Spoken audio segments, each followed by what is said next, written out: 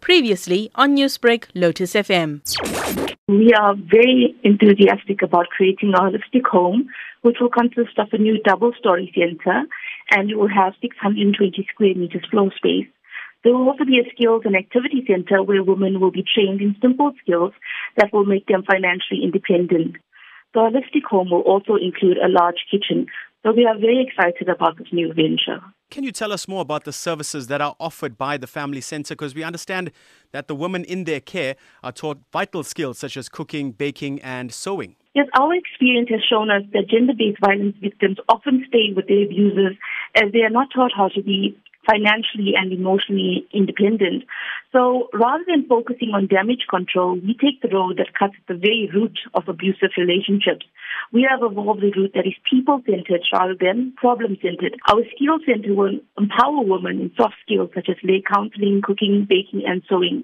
Their products will be sold to the community and they will receive a percentage of the proceeds. With COVID-19 dominating headlines recently, issues such as gender-based violence have taken a sort of back seat. So how does a project like this then show that efforts are still in place to help these South African women and children in peril? COVID has definitely dominated the headlines. However, due to the lockdown, we have actually seen an increase in the number of cases of gender-based violence. Women often think that the abuse won't stop and they question if they should stay with their abusers, and they also want to ensure that their children will be okay. We will work together to stop the cycle of gender-based violence. Women need to know that our holistic home is a safe place for them and their children because we provide meals, care and comfort. And our goal is to always empower women. You know, sometimes women actually come to our headquarters and they're so desperate. They can't turn to family, they can't turn to friends. And our upgraded home will ensure that they have a safe place to come to.